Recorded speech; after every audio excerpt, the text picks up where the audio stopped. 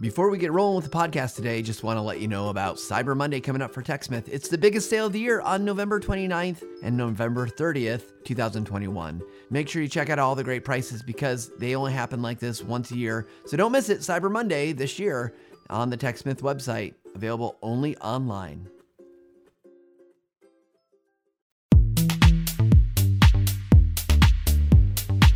Good morning, good afternoon, good evening, wherever you are. So glad that you're all here with us today and listening to the Visual Lounge. We're so grateful for everybody that tunes in and listens after the fact as well. We've got another great show for you. We're going to be talking about visual design, visual thinking, all the things around visuals because we've got a fantastic guest. But before we do that, just a reminder, if you like what you hear in the show today, at any point, feel free to tag us on social media. Tell us what you're learning from these shows. That helps us to know that we're doing good stuff. Two, we like to see the process. We like to see the outcome of what we're doing because as someone who creates a lot of learning and instruction, and we know this isn't like a formal class or anything like that, but we like to know that it's helping you maybe have new thoughts or think about something that you didn't think about before. So let's get on with today's guest. So Connie, I knew you said it, and I should have practiced more. Malamed, I think I got it right. Got it right. Malamed helps people learn and build instructional design skills at Mastering Instructional Design. She's a consultant, author, and speaker in the fields of online learning and visual communication. Connie is the author of Visual Design Solutions and Visual Language for Designers. She also publishes the e-learning coach website and podcast. She was honored with the Learning Guild's Guildmaster Award in 2018 for contributions to the learning technologies industry. And someone just, I've seen Connie at different events and I've got to know her a little, through those lenses, not actually personally. So I'm really excited for today and to have her on the show. So Connie, welcome to the Visual Lounge. Thank you, Matt. In that photo, I think I look like I'm dead, but it's okay. I'm totally alive here. Hey, everyone. Well, that's the best you can do, right? Sometimes your photos are photos. It is what you do the best you can. Well, Connie, so thank you so much for joining me today. And like I said, I've seen you at different events. I've been in this kind of similar circles as you, seeing you at places, and it's always, I think it's that nervousness of like, oh well, how could I introduce myself to someone? So I'm really excited to talk to you, especially about our topic today about using visuals and visual design from a learning perspective, because I know it's something that I've thought about. I don't know that I'm good at it, but I've thought about. So let's start just to give kind of a broad kind of context here. How did you get involved in kind of these ideas of learning and visuals and bring them together? I was always interested in art, drew a lot when I was a kid, wasn't particularly good, majored in art in college. Then someone told me, well, you better major in art education. So I did that, I didn't know what I was doing.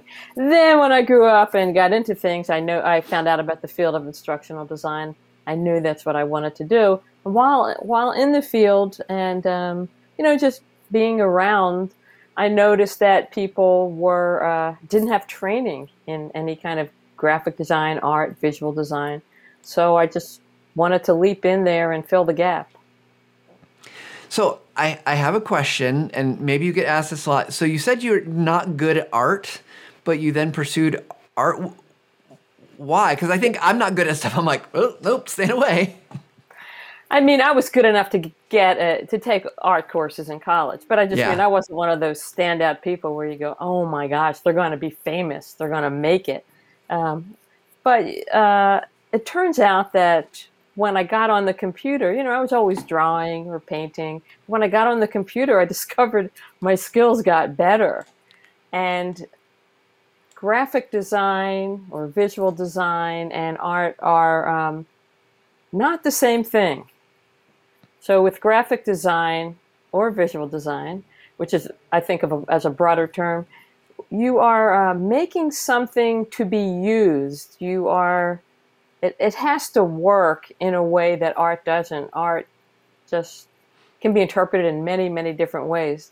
But with visual design, we have one way. We have a message that we want people to understand. And you have to be able to communicate that message. And the computer can just kind of boost your skills. It's a lot easier to draw a line on the computer than it is by hand. But of course, I still have my sketch pad with me, and I use it sometimes. Well, I love that. I love this distinction between art and design, because I know, we talk a lot about video on the show, and a lot of people get really like, oh, I can't make anything that's really good, because they get so caught up in the production of it, right? Like they want to make a Hollywood movie, which I think what I heard you say is design. You've got kind of like, we want you to focus on this one thing, where art is often open to interpretation. You want people to view it through whatever lens and medium they're coming to it from, right? So I love that. So for someone who's maybe getting hung up on that kind of, they're feeling like, oh gosh, I'm just not good enough. And I love what you said too, that the computer will make you better, because same here. I have an iPad and an Apple Pencil, and I love when I can click and drag and hold, and it makes a straight line, right? Like it makes it easy for me. Right. So, what advice do you give would you give to individuals who are saying, just feeling that kind of like, oh, I can't really do this, to help them to maybe have that confidence? I do have some advice, because I'm very motherly. Let me say that, first of all, visual design is utilitarian. You do not have to be able to render. And I'll never forget my first instructional design job.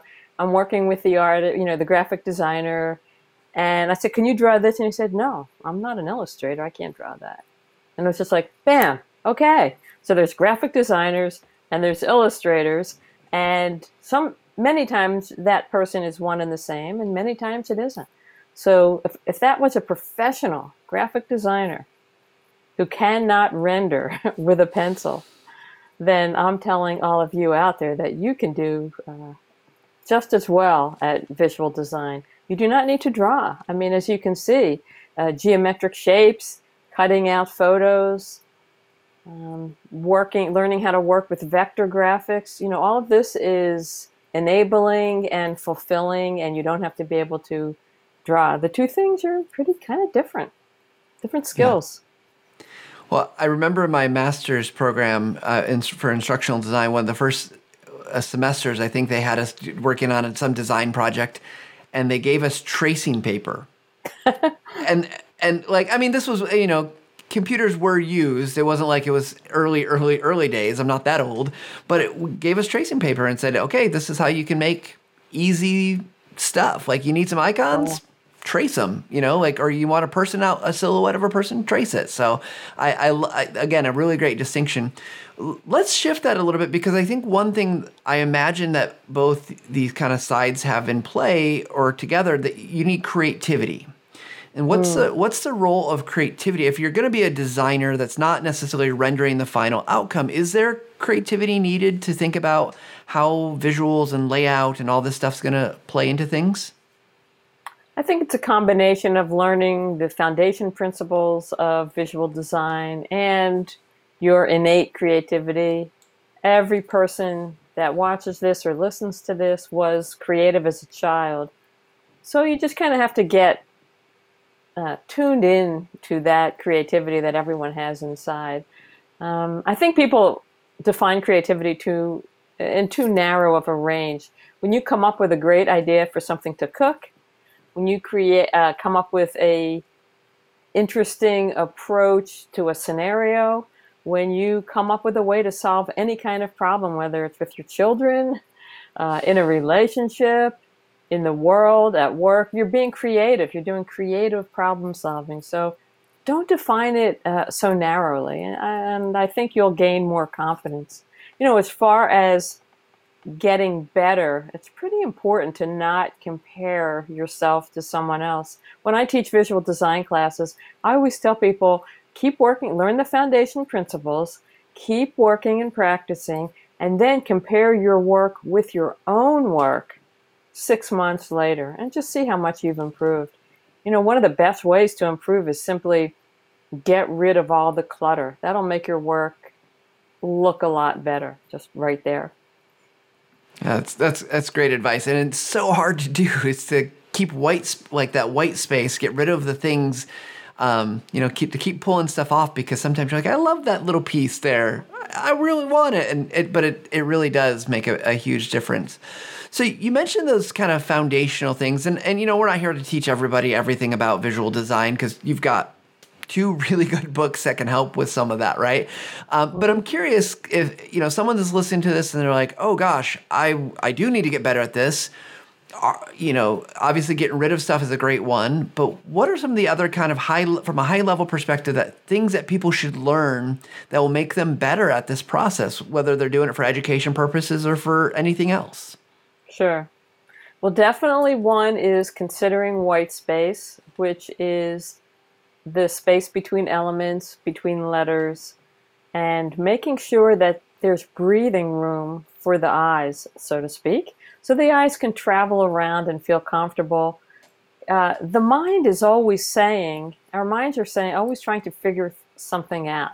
What does this mean? We're always looking for meaning.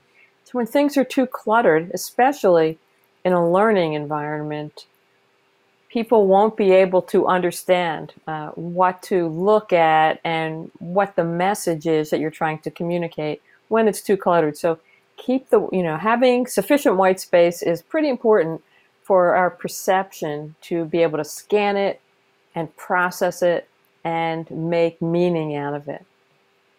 Another second principle is about directing the eyes. A lot of people probably heard about a visual hierarchy, and if you haven't, that's directing the eyes to look at the item that you want people to see first, the focal point. And oftentimes there's a second and a third level of directing the eyes. So whenever you want someone to really notice something first, you put that at the top or on the left. And that's where the eye goes first when it scans a page or looks at the screen. So developing and thinking about the visual hierarchy is principle number 2. I could go on for 12 principles, but I thought I'd stop there. No, those are fantastic. So let's talk about the hierarchy a little bit, because I was listening to an interview that you did with someone, and I know you talked about hierarchy there as well, and it got me thinking. Obviously, there's the kind of, like you said, top, left, that's key indicator. It might be different, obviously, for different cultures if they kind of flow different directions. Maybe, but yeah. But are there other elements that go into this that you would say like are really good at drawing attention? And I come at this from a very biased perspective because I live in the world of TechSmith and we have our tools like Snagit and things like that. And I think a lot about color and boxes and arrows and those are very typical, typically used in instructional design, right, like in diagrams and things like that. What role should those play? And I'm guessing it's like everything else, sparing is best, but any thoughts or advice on those type of elements in terms of drawing attention? I have so many thoughts about that. So let me tell you a few of the common, it sounds like you already know what they are, but for everyone else who may not, a few of the other common ways to make something a focal point. So the first was positioning, top and or left. Another is size. Whatever is largest on the page or screen will be looked at first.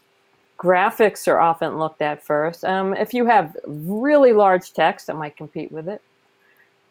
Visual cues like arrows and highlights direct attention. Movement directs attention. I always think of when you go to weather.com, there are always often these moving little GIFs or something moving, and your eye just wants to keep going over there. And that's a very primitive function. We almost can't help but look at something moving. What are some other ones? Yeah, I mean, gosh, color, size, weight, movement are all really good. It's interesting to me that we probably intuitively know some of this stuff, right? Like, yes. I think we go and we look around and we can probably see it. So I'm curious, when you're making designs, you're doing this, how do you decide like what to apply? Because you have all these tools and you maybe have more tools than others because you've been studying this for so long, you understand kind of the science behind some of it. So what are some of the key factors in making decisions? Because I mean, we could probably name off 12 other things and there's all these rules, but I think in the spirit of, if I want to do this and I'm going to make these decisions, are there like questions that you ask, or are there things that you just say, like, is it just intuitive? Well, when you've been practicing it for a long time, it might become intuitive. And I think we forgot bright colors because you had Mm. mentioned that, but I'm not sure if I did. But I think in our field, what we say is, what's the most important thing that someone needs to know or do? What do we want them to learn? Or what experience do we want them to have?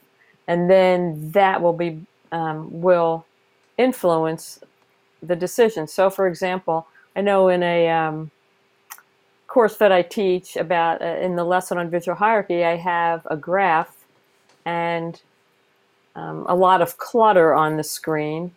And so I want people to, I'll say to myself, okay, here's a graph that I want people to look at, but I need them to understand it. So what do I need to do to help people understand it? I need to put a title above the graph so they know what it is. That's the very first thing they'll see. Then they can go down because we look from left to right and top to bottom, and that's how we read. And so I decide, I stop and think, what do I want them to notice first? For example, if I wanted them to notice the graph first, I'd make it really large, colorful, and that would be the very first thing they would come to. Then they would have to scan down and read the title to see what it's about.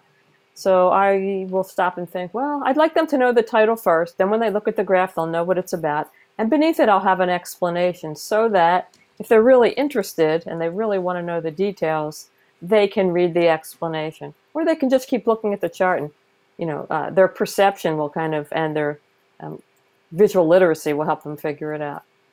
Yeah. So the very first thing we want to know is what's the learning objective here? Yeah, absolutely. Just so you know, some folks in the chat have been adding to our list. We've got good. Christy is saying contrast. Jane is saying being drawn to people or animals. And we even had someone say that Richard on LinkedIn said, "I'm loving this. You guys are changing my mind. I'm going to give this a try." I'm not exactly sure what we're changing Richard's minds about, but Richard, thank you. We're glad that we're helping. I'm guessing Richard maybe wasn't feeling very confident. And maybe he's feeling like he can do it. And you know what, Richard? I know you can do it. Absolutely. Absolutely. Well, Connie, can we get maybe a little bit science nerdy for a little bit? If we must, yes. If we must. Well, I'm really curious. I pulled out, as I mentioned to you, I pulled out your book because I was looking at your bio in the book. And I'm like, that sounds familiar. And I went to look it up and I'm like, oh, I have that book. Nice. And so I was reviewing it, and one of the things that comes up, I think, a lot with design is this idea of cognitive load. And it's, there's a ton of stuff around that, and we don't have to get super deep. I think it'd be helpful probably if we talk about what cognitive load is, and then we'll go to the kind of conversation of how it impacts design and why it's so important to consider. Because I know it's something from a video perspective I talk about and think about, but I'd love to hear your thoughts from the design side of things, because I think it's such an important piece when it comes to learning. And I know there's so much that goes around that supports that. But so let's start out. How would you define cognitive load? Okay. I'm thinking how to explain it without a visual. So, we have a cognitive architecture that goes from perception, here's the short version, that when we perceive something, what we perceive goes into our working memory. And working memory is very short and very small. And working memory is where we manipulate information. So that if you are trying to multiply 2 digits by 2 digits in your mind, and you're kind of working it through, that's working memory. And then to a certain extent, whatever, a small amount that is in working memory goes into long-term memory. I mean, it's true, this is a theory. You will never find necessarily the physical correlation of a working memory in the brain. It seems to be spread all over the place. But anyway, also the hippocampus, but that's another thing. These are theories that seem to have been pretty well demonstrated in the research. So our goal, if we want people to remember a skill or to remember some knowledge, is to take what we've given them in working memory, and then they will kind of construct it and put it into their own network of knowledge, and ideally they'll save it into long-term memory. But because working memory is so small and things only remain in it for a few minutes, actually I forget what the time frame is, but this is why you have to rehearse it if you want to remember someone's numbers. So the only way we can really keep something in working memory is to rehearse it. Therefore, cognitive load, or a high cognitive load, overwhelms working memory because it's small, and they say that we can only process 3 to 4 bits of information at one time. So in a typical lecture course where there's a PowerPoint screen filled with text, just no one's going to remember it. That usually has like 8 or 10 bullets. There's just no way. It's just going to fly by the person. So when cognitive load is high, people won't remember much, and not much will get into working memory. And that's one of the reasons why I talk a lot about getting rid of extraneous information in your designs. Because when the screen is cluttered, I'm thinking in terms of e-learning and slides and video, when the screen is cluttered, there are so many visual cues, people don't really know where to look. Their eyes are scanning all over the place. We're not getting the content that you want them to get. They're not getting the information you want to get because the cognitive load is too high. So it's just whizzing by. Did that explain it? Oh, that's a wonderful explanation, and it's okay. I think I like talking about this because I feel like the temptation is to put too much, but it's also, I think, drawing attention to the thing that's of most importance, right? Like we see this in images and videos, and I've definitely opened up documents and just stared at it and like, what am I supposed to do with this? It's just so much. But if we're focusing on learning, it's again kind of focusing that learner on the things that are most important and not letting that cognitive load get too high. If you think going through in particular in video, you're going step by step, or even in a step by step process. It's such an easy thing to kind of mess up. It really is. So thank you for doing that, because I think, we need to understand these things a little bit better if we want to be better at our design. Let me ask you this. So from a kind of practical standpoint, when you're thinking about taking this kind of cognitive load, we've talked about some of the design principles that, you need to know. Besides getting rid of stuff, are there things that you find yourself doing to really kind of impact that cognitive load, especially if there's lots of information? Because that's, I think, one of our challenges. We have so much information, we need to deliver it. It's got to get out there. But how do you parse that up in a way that's going to make sense to someone, that's not going to cause them to just blank-eyed stare at it and get nothing from it? Right. That's a really good question. I mean, there's so many different aspects to it. One approach is to ensure that we don't overload people by prioritizing the skills that they really need to build, and just doing away with what they don't need, or presenting it in another format, giving people an article to read, something like that. So what we put on the screen should be of the utmost importance. And some of the ways of getting around the difficulties of understanding complex systems or complex information is by using visuals, using metaphors and analogies, using stories. I know in video, talking heads only work for a few minutes, and then you have to cut to the B-roll or show a diagram or visual. So I think, in our field, we have a lot of techniques that work. Games is another approach. We have ways to reduce the load, keep people attentive, maintaining attention. But I think, perhaps we don't prioritize enough, because it's usually subject matter experts that are helping us create whatever learning experiences we're creating. And they think that not all subject matter experts, but many, and understandably so, have the curse of knowledge and think that people need to know everything from the start. They can't even imagine what it's like to be a novice learner. So for novice learners, we have to really slow things down, and have more than one learning intervention. I know this doesn't have anything to do necessarily with visuals, but it's so well proven that one learning intervention is not going to be enough. So I think that we can use a blended approach, some of it being visual, some of it being video, and also use other modalities that can help people get the message and really build their long-term capabilities, instead of thinking about just one quick training and that's the end of it. So, question that comes up here, and I'm thinking about, is we see in the learning field the rise of micro everything, micro classes, micro video. Are you saying that we should kind of take more of, and I don't know, like, I think it's, you make a video that's the right size, or you make a course that's the right size, right? But do you think we should be more kind of chunking that way in terms of smaller chunk pieces, or is it more about kind of spaced repetition? What would you recommend? Or is it yes, because we use all the things in our arsenal? I think that a lot of those things can work, and we have to think about what's the context.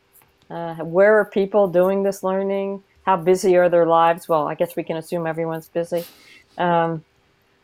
So I don't think there's one solution fits all, but I think that we do have to think in terms of spaced learning, continuously repeating things in new ways, if we're interested in building long-term capabilities. Now, kind of like the dirty little secret is that there are a lot of organizations that just are doing compliance training so they can check a box so that they fulfill legal requirements. And even when you're doing that, if there's a way to show people why it's important for them, how it relates to their world, we'll just get a lot more done, and it'll be more efficient than if we just think, oh, we can just give them a page turner.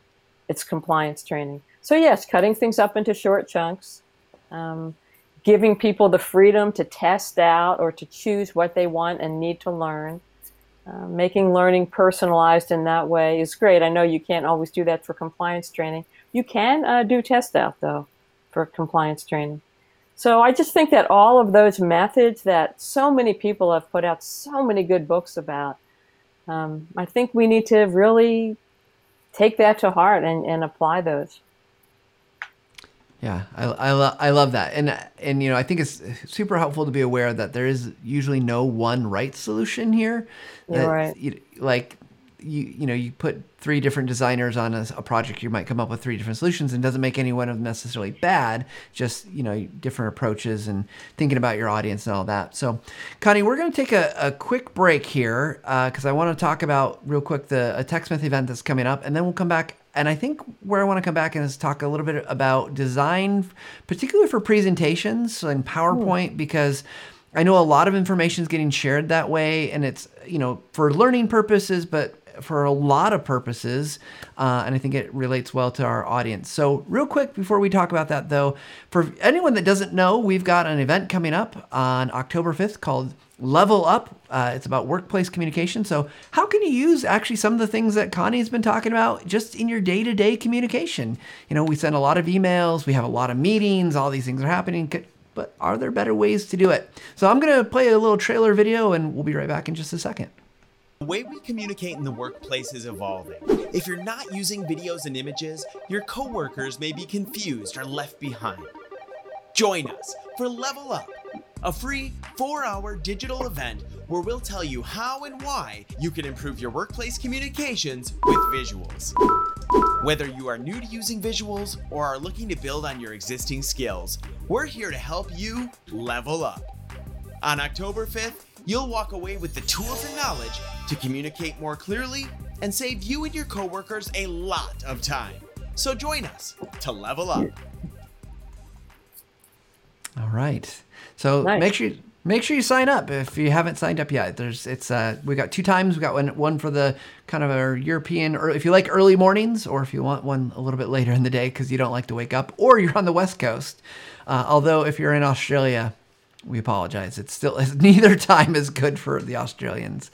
So before we get to the PowerPoint question, Connie, a question came in, I think is a good kind of, before we move on to the kind of next subject. Charles on LinkedIn is asking, how important is standardization with instructional design across a learning element or course? And, we'll put this in terms of like visuals. If you got,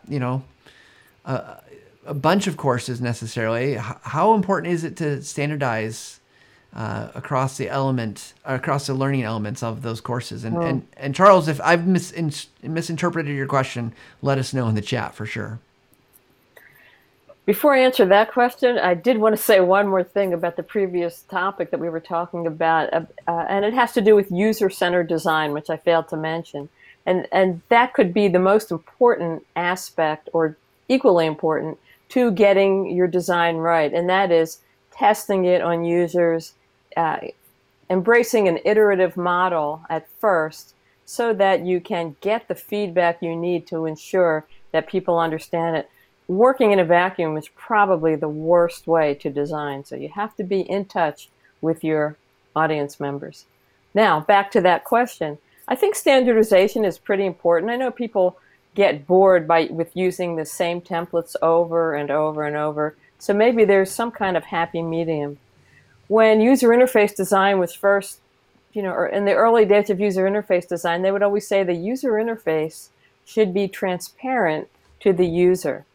And if we can achieve something like that, where our designs are somewhat transparent to the user, they know what to do, they're familiar with them, they're just not confused that every time they look at a new screen, there's something totally different going on, and it's a completely new design. So we have to balance that with boring people and not being exciting and engaging enough visually. One of the ways I think is best to standardize is to create a style guide with the palette that you're going to choose, and it can be somewhat flexible with the style of buttons, with all the user interface elements.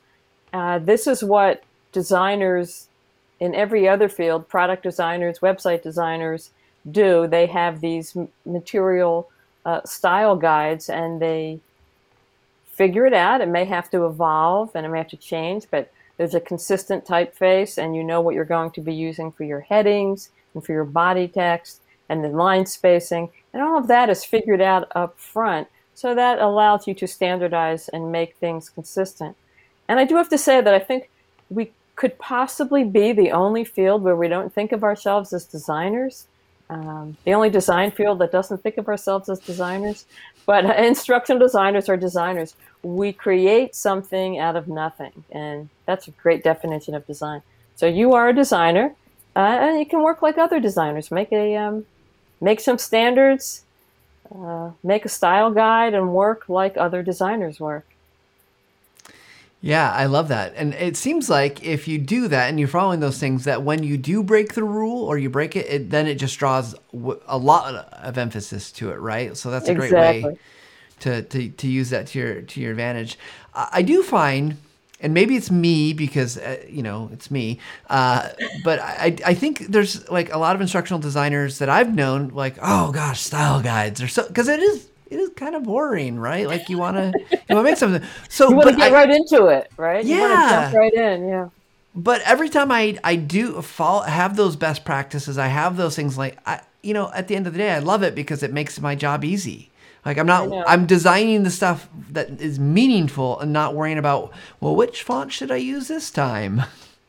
And not only that, of course, it's important when you're working with a team so that things are consistent, but even when you jump back into a project a year later, which you always do because you always need revisions or someone always finds an error, you can go back and see, oh, this is what I was doing. Even sometimes if I'm working, like juggling 3 projects at once and working on a really long project, that style guide will help me know what to choose just because I forgot, because I had too many balls in the air at the same time. So it is a little boring, and you can but if you write one, then you can take that and just revise it a bit or modify it for the next one. So it's worth it, I promise. Oh, absolutely. Well, I work for a company that we have multiple products, and trying to remember like the brand color for every like the hex code, I can't do it. So I've got to have ways to know what those are and when we are and are not supposed to use them. So Cool.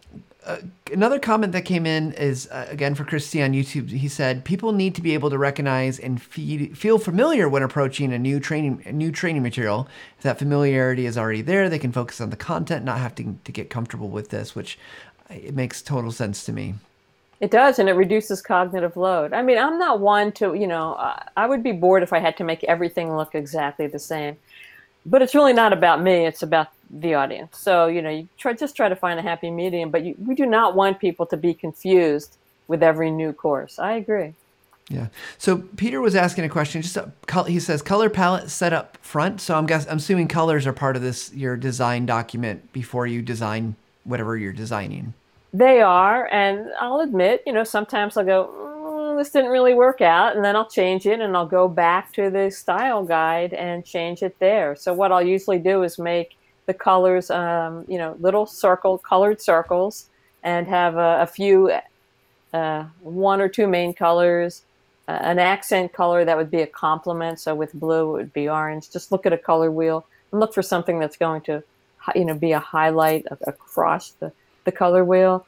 And then a few neutral colors, very light neutral colors. And I remember about a year or two ago, someone I was working with said, hey, can you design some slides for me? Because, I'm giving a presentation. I don't know how to do it. And so the back in her slide deck, I just made all the background solid, light gray, light blue, maybe a light green. I can't remember. And she said, this is it? This is what you're designing for me? And then after she made all her slides, she goes, oh, thank you. Now I get it. The background can just, be neutral, and people don't have to think about it. We don't want it to jump out at us. And that's because people, when we perceive a two-dimensional graphic, our brain divides it into foreground and background. And the foreground is going to be where the elements and objects are and the text, and that's most important. So we want the background to recede. Anyway.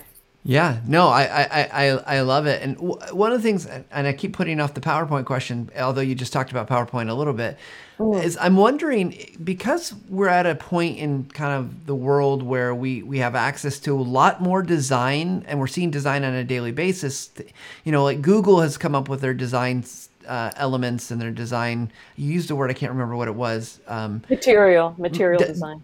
Yeah, the material design, right? And so we see these common elements all over, like one that, the hamburger menu, which is for people that don't know the hamburger menu, it's 3 lines and you click on it and it expands. And so we see these a lot more. Should we be borrowing from the kind of the world around us, especially because we live in a technology age where there are lots of elements that people have spent a lot of time already designing? Right. Does that make sense to do that, do you think? I think it does. And I did an interview, I'm editing it now, with Hadiya Nuruddin about quality assurance. And she was saying how, everywhere else, there's a standard for how to save something, how to, click on, like you're saying, the hamburger menu, responsive menu. And you probably, unless we're designing intentionally. So unless you have a reason to not do that, it could be for accessibility, there could be other reasons, but unless you have a reason to not use what the rest of the world is using, then I would use it because people already know that. So it would help you make the user interface transparent to the user. Yeah, I love that. And that should be our I think our role is making the communication of this information easier for them, right? And right. I know I'll pick on my wife a little bit, but she is not a tech person. I'm steeped in the wool tech person. She is not. And every time a website changes, she's like, why did they change it? Because they messed up her understanding of the flow and the access. And that's what we don't want to create for our users. And sometimes we have to make changes because it's going to actually be better. But yeah, so that's getting back in my head. I'm just thinking about my poor wife when she's like, I think I used the word hamburger menu. You just click on the hamburger menu. What's a hamburger menu? It is an odd name, yeah. I mean, I know it's supposed to look like a hamburger, but it freaked me out the first time I heard it too. But everyone has mental models, thousands of them, for how the world works. And if our mental model, like your wife's mental model of how the website should work, is different than the designer's conceptual model, then we say it's not intuitive and we can't figure it out.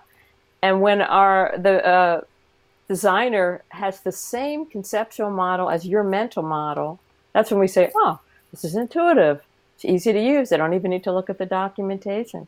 So we really have to think about our users' mental models as designers and test things out on people and see what they do. One thing I see a lot of the large corporations doing is sometimes being too clever.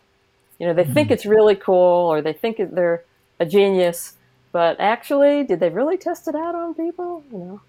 Yeah. Yeah, clever will get you, I think, in design every time you think, oh, this is such a great idea. That's when I know don't do that math. That's when I get in trouble. So true.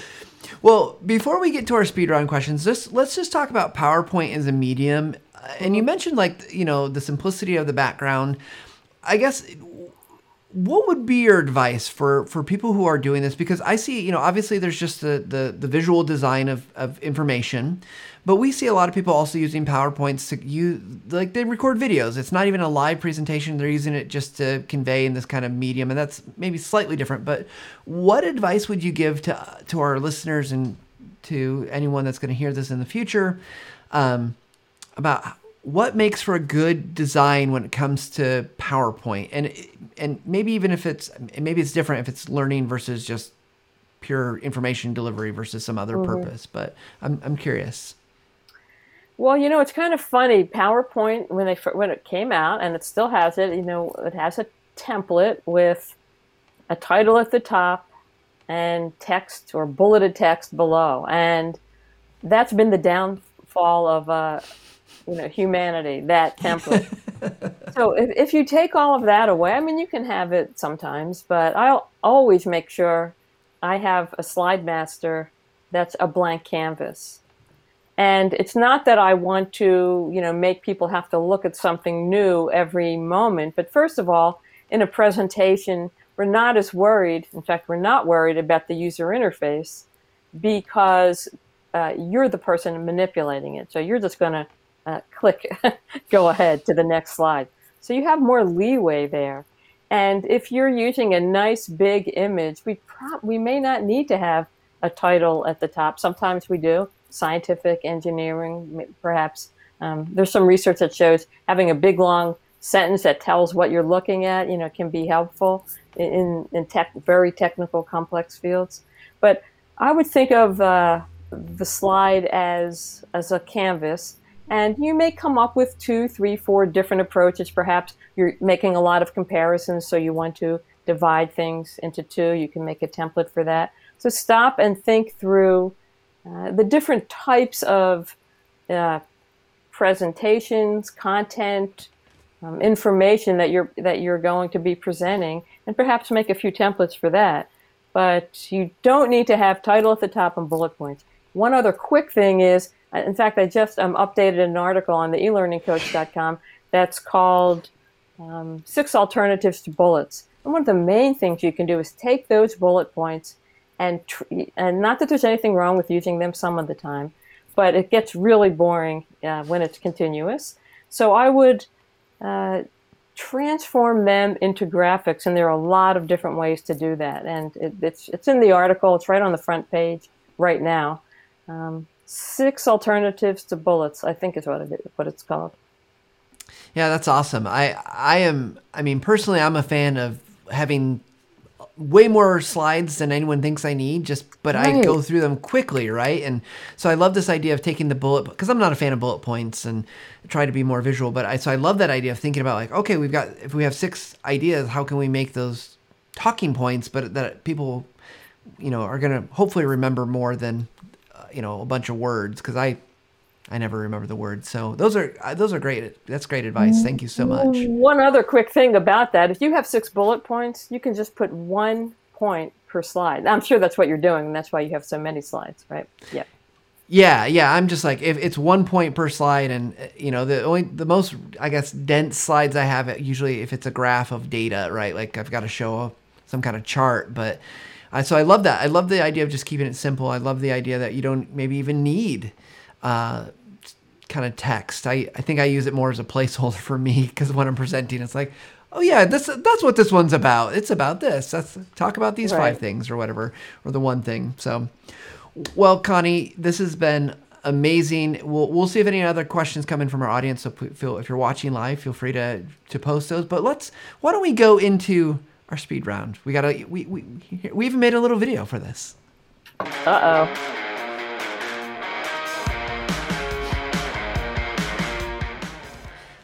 All right, Connie, speed round is really easy. The idea is quick answers. We don't need to go long on them. My first one is, we'll just see, any more books coming our way? For anything on you got the next book ready to go, or you're thinking about something? I'm thinking about writing for instructional design. I made a small ebook about it that people can download from my site. We have to write about 10 different types of writing at least, and there's no one teaching us how to do all this different type of writing. So that's what I'm thinking about. I'm not committing. Yeah, no commitments here. That's fine. That's great. And before I forget, if someone wants to find your books, we've got this one here, and you have the other one there, so you can, if you want to hold it up. Where's the best place for them to go check out? Go check your books out. Wait a second. Here we go. Well, it's this strange site. It's called Amazon. Oh yeah, perfect. It's sold there. I don't know why. Yeah. So, a question I had about that, because this book that I have is very visual. It's beautiful. It's beautifully done. There's beautiful art pieces in it. Does it translate to the Kindle well? Probably. I don't think so. I think back then it was published in 2009. I think they published it again in 2011. I can't remember, but I think they didn't really know that much about Kindle publishing. Maybe they redid it. I don't know. I should check. Yeah, I don't think I have the Kindle version. I saw it was available, and I was like, oh, I wonder how that works. So probably not right. Well.